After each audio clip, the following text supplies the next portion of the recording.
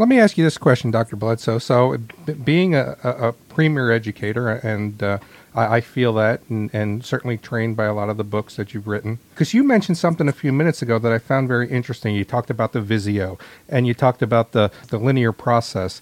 In your opinion, do we need to start thinking about how we're training paramedics initially? Because you're absolutely right. We teach them if A happens, do B.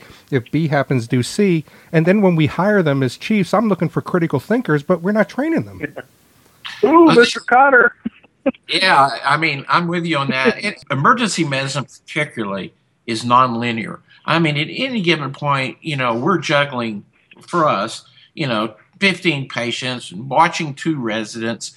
We've got, nurses coming to consult, EKGs being handed to us, and it's not that much different for the paramedic. Certainly maybe the magnitude of it is. And, you want them to multitask. You want them to not wait on step C before they go to step E, the nitro, or whatever it is that we're talking about. But it comes down to this, and I've had the opportunity now to train medical students and paramedic students and young doctors, residents and such. The issue that, and this plays a lot into these books, these paramedic books and such, is that EMS in the fire service and police, public safety, tends to attract what we call visual learners, people who are pretty good at figuring things out for themselves. You give them a model airplane, they're just going to take it out of the box and throw the instructions aside and try to figure out how to put it together. Whereas when we see with the medical students who come through the college pathway to go to medical school, they're very much analytical.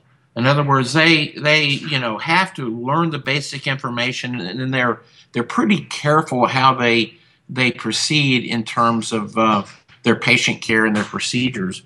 And I think with EMS, we kind of have to push the paramedics to be a little more analytical, and we have to push the doctors to be a little less analytical. If you talk to, over the years, these books, these paramedic books, the things that people have trouble with are drug dosage calculations.